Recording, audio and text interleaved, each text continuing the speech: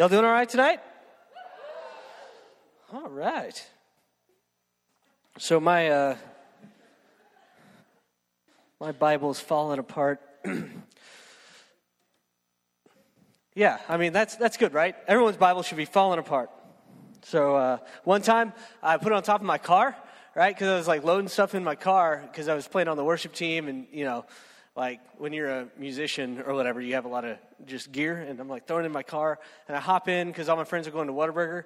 And which we can go there tonight. Anybody want to go there tonight? Anyway, so I hop in my car and take off. And when I get to Whataburger, my Bible was still on top of my car. It stayed. It didn't fly off. I was like, it's a miracle. So, yeah, that was one of the many duct tape jobs I had to do on it. Anyway, so y'all open your Bibles to the book of 1 John. All right, and I'm going to pray real quick. Dear Heavenly Father, Lord, I pray that you would prepare our hearts to hear what you have to say tonight. Holy Spirit, we give you the right to speak to us, to correct our thoughts and our attitudes, Lord, to be the king of our lives. Lord, I pray that you would speak tonight, Lord, in a powerful way. Lord, help me clearly communicate what you have put on my heart. In Jesus' name we pray, amen. All right, so we're just going to read the first couple of verses of this and then dive into a little story. And I hope that's okay with you.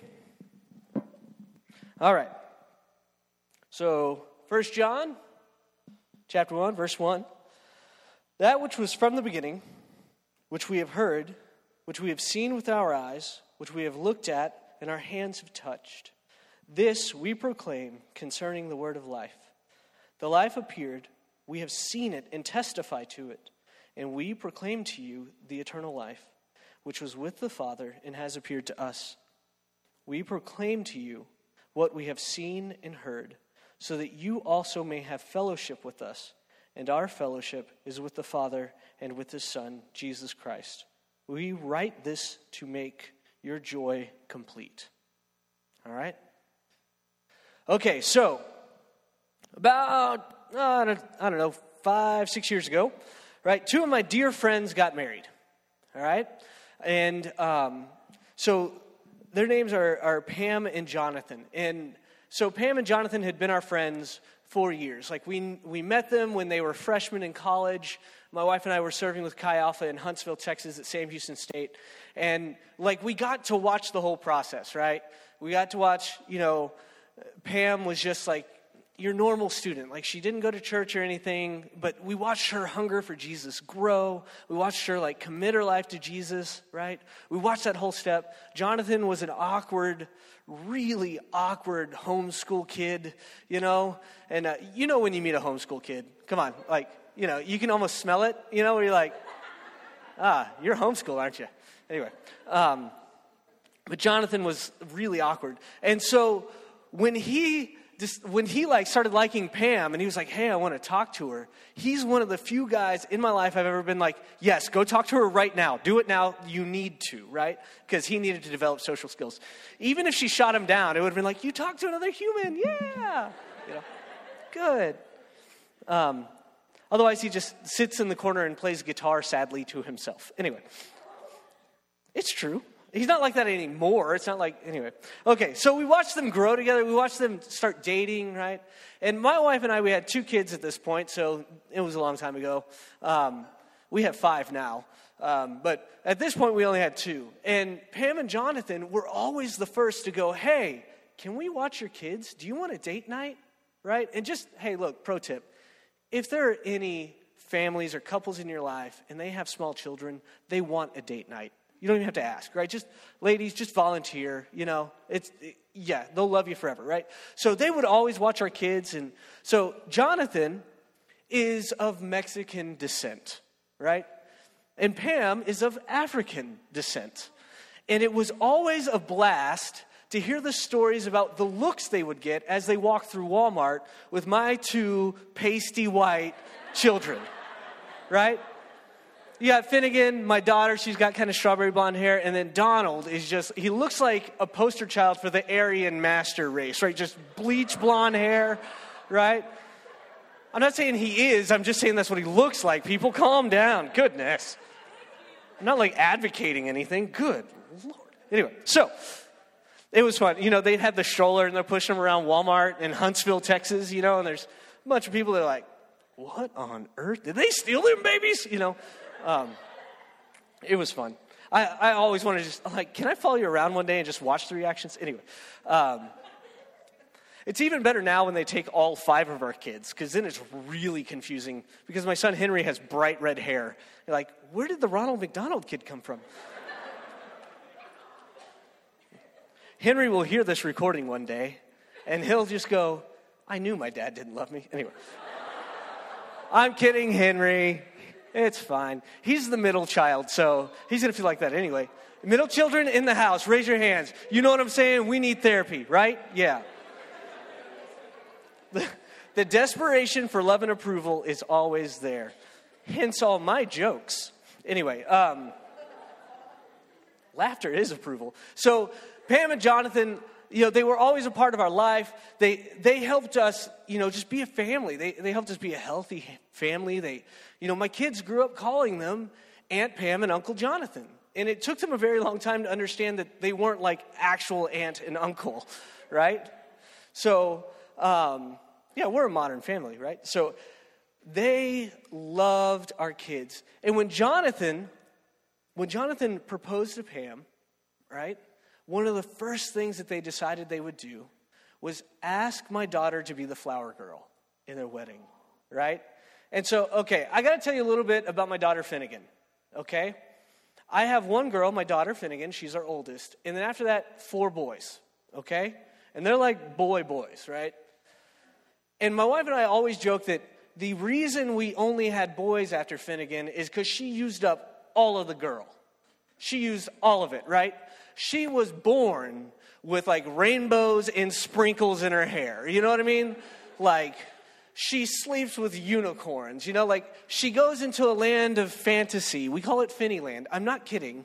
She goes to Finnyland. Her teachers, even now, are like, sometimes she's watching me teach, but I know she's not there. Yes, we know it's Finnyland. She's out there. She's here, but out there. You know? Here, out there. So she like skips and jumps everywhere. One time she was really sad, but she still wanted to skip, so she was doing the most pathetic like skip. But that's my daughter, and she's always skipping and bouncing. She's just a little ball of glitter and rainbows and unicorn. And you want to win her heart, buy her a pretty dress, right? She wants to wear pretty dresses all the time. Her dream is to be a princess. You know, what do you want to be when you grow up? A mommy and a princess. Like, that's it, right? So she is 100% little girl, okay? I think I've communicated that enough, right? So when Pam and Jonathan asked Finnegan to be the flower girl, they did it in the most awesome, amazing way. I've never seen it done like this before, okay? So they came over to our house, and they had the dress that they had picked out and bought for her, right? They had a bouquet of flowers. Bouquet? Anyway, they had flowers. And they knocked on the door, and they're like, we need to speak to Miss Finnegan Scroggins. And so we bring her to the door, and then they both got down on one knee, and they said, Finnegan, will you be our flower girl, right? Finnegan said yes, of course. They could have asked her to do anything. They had flowers in a pretty dress. Like, she was in. She was like, you had me at hello, you know? And they asked her because they knew her, right? They knew that character that she had. Just so positive and bubbly. I mean, effervescent is the word that I like to use, you know? She's just so happy, and everything is just so wonderful, you know? And so they knew her character, right? And they knew how beautiful that was. And they wanted to see what she would do. Like, they wanted that character expressed in their wedding, right? They wanted to feature her in their wedding. She got to be the flower girl, the one that makes the way for the bride. Isn't that awesome? Because there was something about her that they loved and they valued, and they wanted her to perform a task for them, right? So they dreamed of her personality at work in their wedding, right? So there's kind of 3 little points in there that we need to unpack. One is that they knew her character. They knew the type of person she was. 2, they valued her. And 3, they had a purpose in mind for that character and value. Does that make sense? So the first thing I want to kind of expand upon is this idea of character. And I want to talk about a little bit about like the biblical idea of character. Okay? So one interesting thing about character is that it's not created, right? It's not like an instantaneous thing. Character's developed. Okay? So you heard me say this last time I preached, but thoughts lead to actions, actions lead to habits, habits lead to character, and character determines destiny. Right? You all remember that? Thoughts lead to actions, actions lead to habits, habits lead to character, and character determines destiny. So character develops because of our thoughts and our actions. Okay? And so the Bible says this, Romans 8:29 says, "For whom he foreknew, he being God, he also predestined to be conformed to the image of his Son, that he might be the firstborn among many brethren." Right? So many times, like, especially our generation, I can say our, is that still okay? Anyway, so our generation, one of the questions we really struggle with, I know I struggled with, was who am I supposed to be? What type of person am I supposed to be? Because things feel so directionless. I know, like, I would always get frustrated. There's this kind of idea of, it's called postmodernism, right? And like all truth is relative. Did y'all ever deal with this? I remember in elementary school, I had this one teacher that would always say oh, we didn't have a winner, we played a game in class. She's like, everyone wins. And I was like the kid that was like, that means no one wins. If everyone wins, then everyone's a loser. Like, what are you saying? That's nonsense, right? And sometimes when we're talking about character development, it feels like that, right? Like, who am I supposed to be? Who do I look up to, right? Well, God has an answer for us here. It's his Son. So some people will read that verse, Romans 8:29, and they'll think that it's talking about, hey, when you're born, you either get horns or a halo, and it's done, it's decided, right? See, it says foreknew and predestined in there. So, you either get a red H or a blue H. Done, right? But that's not the point of this verse. Okay? If you look at the sentence, the point of the sentence is conform to the image of his Son. This verse is about character. This verse is about who you're supposed to be. So the two kind of big scary words in here, the $15 words, are foreknew and predestined.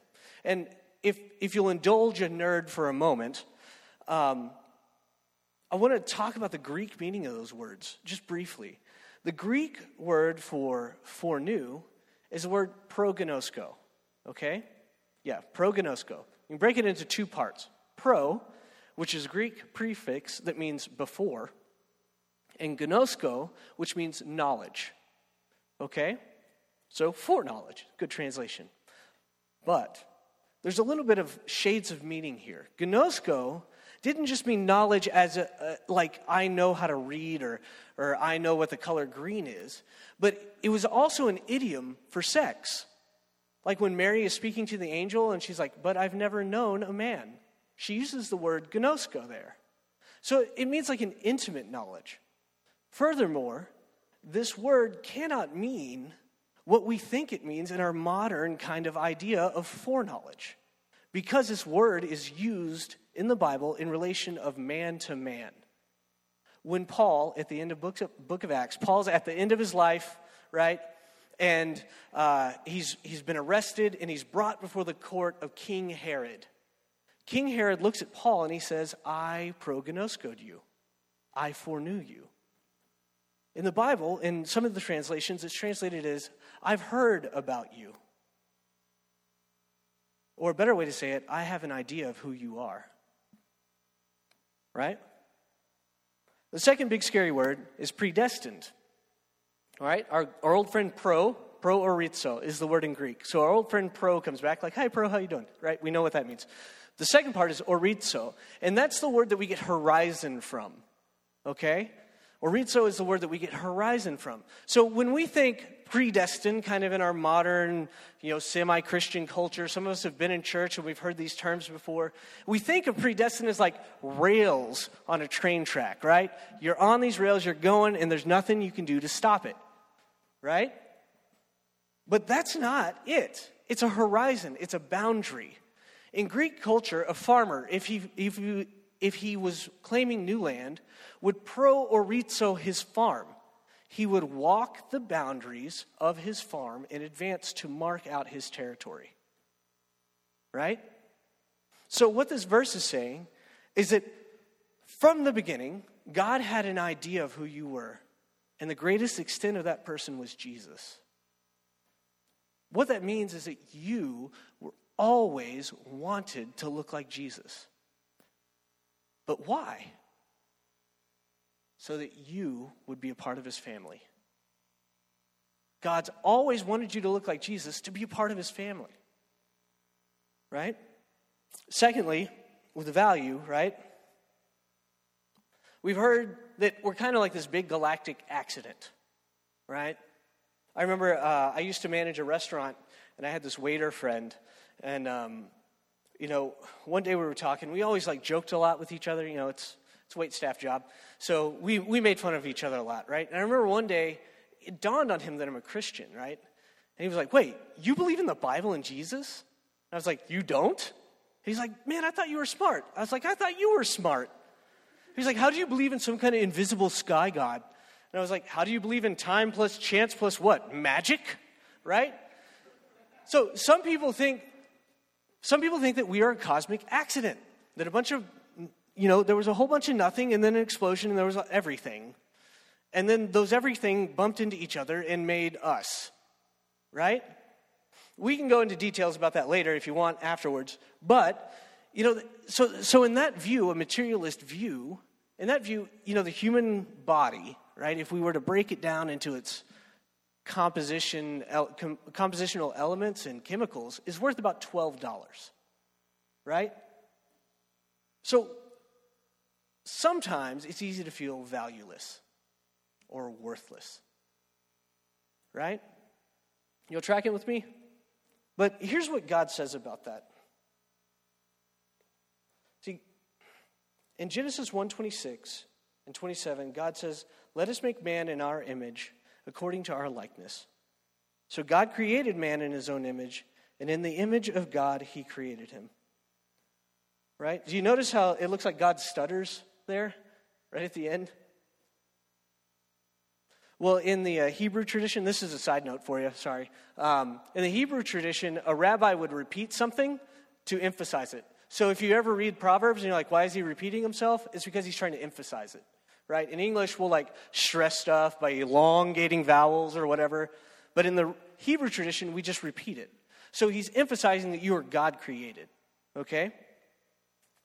So another interesting thing here that you might skip over is that it doesn't talk about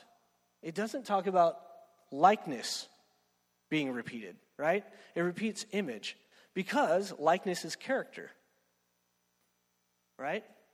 And I can say this because in Genesis 5, verse 3, it talks about Seth, the son of Adam, right, having the likeness of Adam. And that's not said about Adam's other son, Cain, who killed his brother, right? So likeness is character. Okay? So, if we have an infinite God, and he creates us in his likeness, we're going to look different every time. An infinite being compressed to a finite creation looks different every time. That's why we can look so different and still all be in the image of God. So think of it this way. I know that's kind of weird and how can you make that statement? Whatever. But think of it this way. Think of the whole alphabet, okay? Now sum up the alphabet in one letter. You can't, right? Any other letter is as good as the other, right? If you pick A, well, that's a good start. Yeah, but that's a vowel. What about the consonants? You know, you can pick B, but that's a consonant. What about the vowels? Really clever people will pick Y because it's both vowel and consonant. You know what I'm saying, right? But any letter in there is just as good as the other to represent the whole. And that's kind of how it is us with God, right? You are a snapshot of God's infinite character. You are a snapshot of God's infinite character. Let me tell you a story real quick that might help you understand what I'm saying. When we first found out that my wife was pregnant with my daughter, right? I remember sitting in my office, and I was just blown away. I was just praying, like, Lord, this is amazing. I can't believe you're going to trust me with a kid. Like, I can barely put my pants on right in the morning, and you're giving me a child, right? And I remember he spoke to me, and he said, you don't know how big of a deal it really is. She's going to show a part of my character that has never been seen before and will never be seen again. Right? And I just started crying, And then, a couple days later, I was walking across campus, and I walked by some fraternities. And I got really mad in my heart at them. And I'm kind of ashamed to say it, but I was like cursing them in my heart. I'm like, Lord, tear it down, get rid of them. I remember I was going to the library, and I put my hand on the door of the library, and the Lord stopped me. And he goes, hey, if it's true for your daughter, then it's true for them. Every single one of you shows a part of God's character that has never been seen before and will never be seen again. And that's where your value comes from. That's why you matter. Because you bring something sacred to the world. You have a holy mandate to show the world a part of God that we won't ever see again. That's why Jesus tells you to love one another and love your neighbor as yourself. Because if you don't, you miss out on that image of God. So my favorite author, G.D. Watson, he says this: who but an infinite God could have so formed creation as to make it seem to each person that he stands in the center of the horizon and the world, and to make it equally true that each child of his stands in the center of his mighty providence and grace? This is God's complement to our individuality. You understand that? It doesn't matter where you stand, you still feel like the center of the horizon. Because it doesn't matter where you stand, you're still in the center of God's love. He values you that much. So we all express this unique character, right, that will never be seen again and has never been seen before. And that's why we're valuable. And that's what's precious about you. Now, what God does is really beautiful, is that he sees these things and he starts dreaming of things for you to do. He starts dreaming about what would be cool to have your unique personality do in this world. I know I really struggled with this. I don't know if y'all have. But for the longest time, I struggled with what my purpose was. Why am I here? What is the point of all this? And we have a Father in heaven that has a purpose for you. Jeremiah 29:11 says, "For I know the plans I have for you, declares the Lord, plans to prosper you and not to harm you, plans to give you hope in a future." Right? This is every church kid's favorite verse because it means they're going to get married, right? That's what that means. Plans like wedding plans? All right? A couple things about this. The Hebrew word for plans in there, because this was written in Hebrew, the Hebrew word for plans can also be translated as dreams. Right? So the danger here is that we'll interpret this in that railroad track thinking. and that if we derail it, it's ruined forever. But that's not true. Plans are like that. Yes, plans can be foiled and ruined, but dreams, no. Dreams only die when you give up. God has a dream for you. He sees your beautiful character. He knows how valuable you are, and he has a dream of what you can do with that. Y'all tracking? Y'all understand? And dreams are so much bigger than plans, because they encompass what you feel like you're meant to do. So I'm going to go back to my old friend G.D. Watson. And this is what Watson says. God is so infinite that all the countless millions that love and serve him, if one little soul living in obscurity in some hideaway place fails to fill its mission, God will miss that note in the vast orchestra of the universe, which is perpetually sounding forth his praise. There's not any mere action that God would miss, so much as the love and confidence of some trusting soul. So God sees in you so much potential for creativity and beauty and dignity, so much so that all of creation waits and groans for the revealing of the sons of God.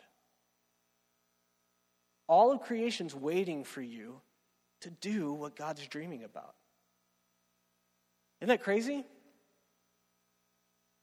So he's given you a task and a purpose that only you can do in your special and unique way. And he wants you to do it. But he will not force you to. He says, "Behold, I stand at the door and knock."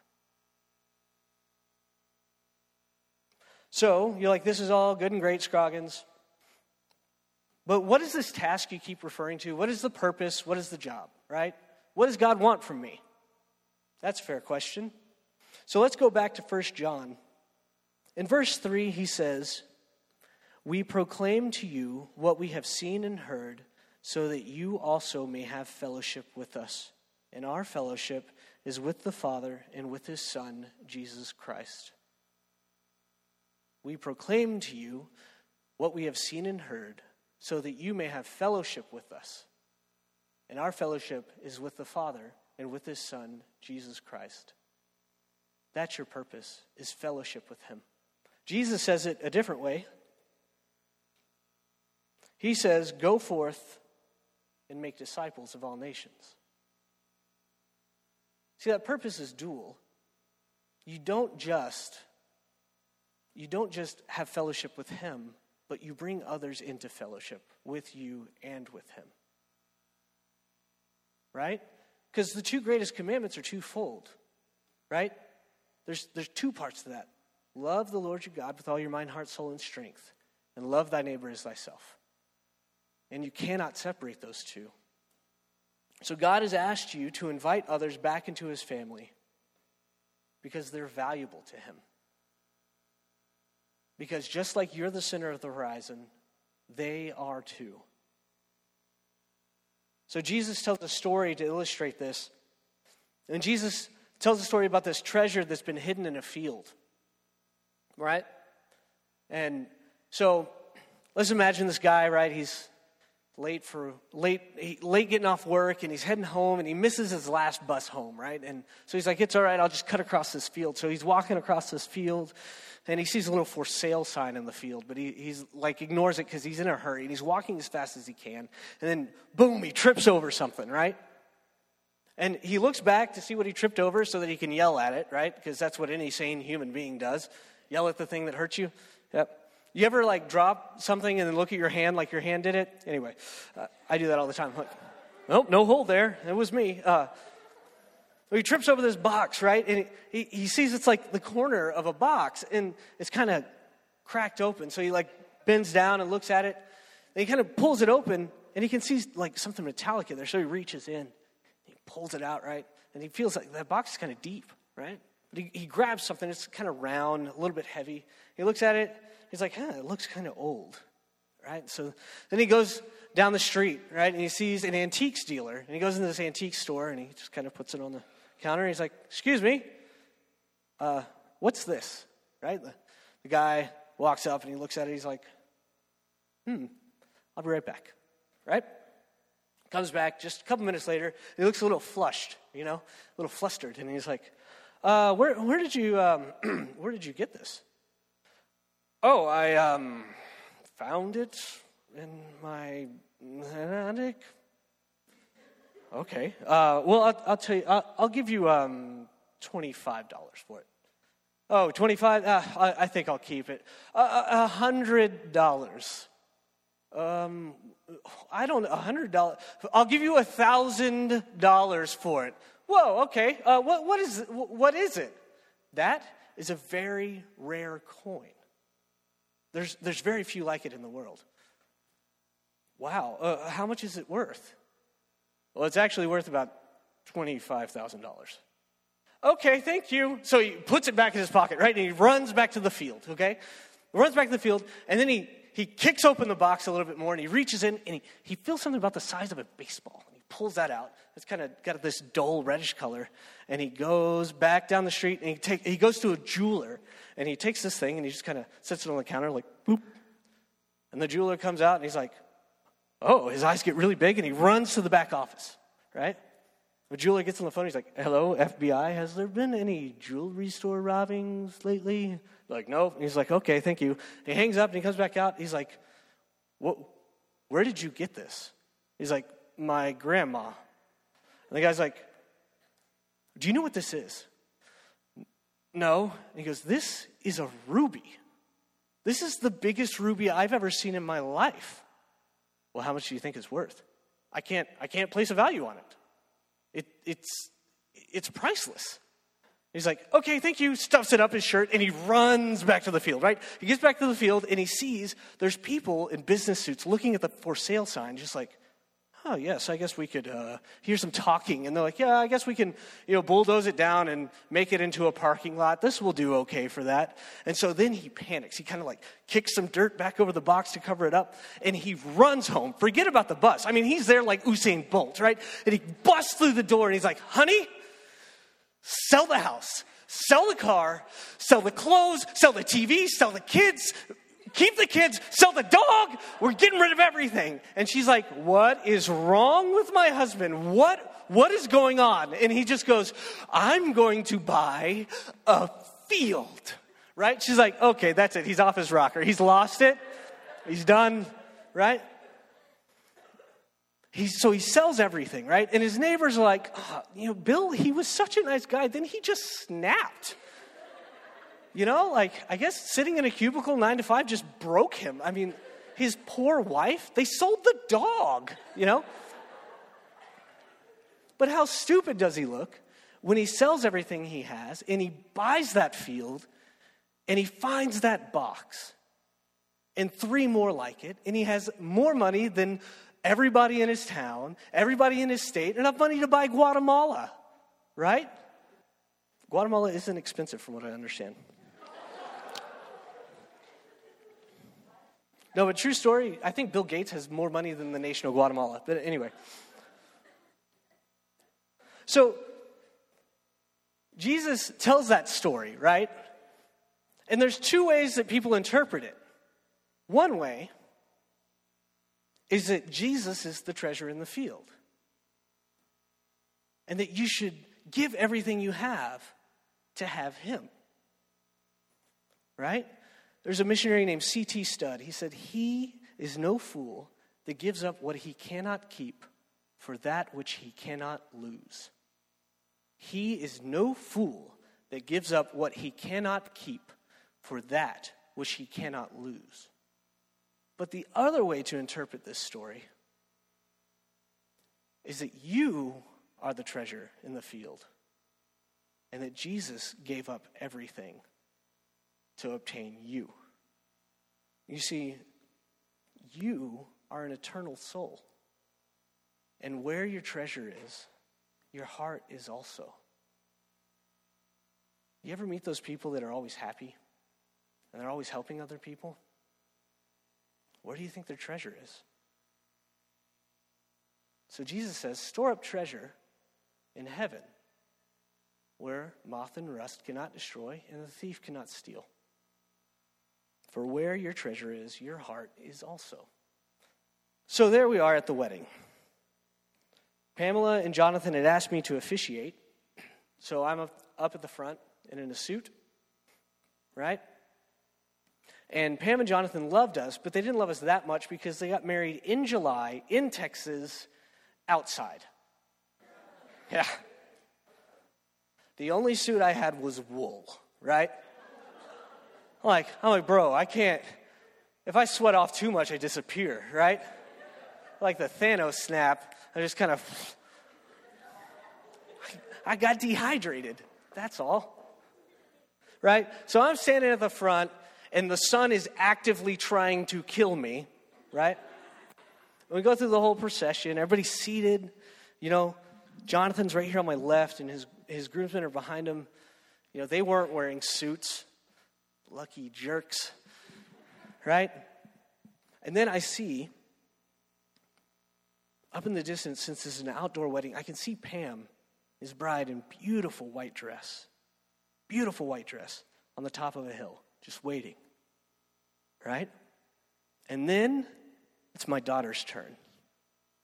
It's time for the flower girl, and I'm so excited to watch her, okay? So we had done the rehearsal thing. She had got practice, right? But in the moment, she panicked. See, in the basket that Pam, she's crazy, right? In the middle of graduating and planning a wedding and leading a small group or life group, she took time to hand decorate the basket for Finney. It's just beautiful with lace and burlap and little pearls all over it. Finney loved it.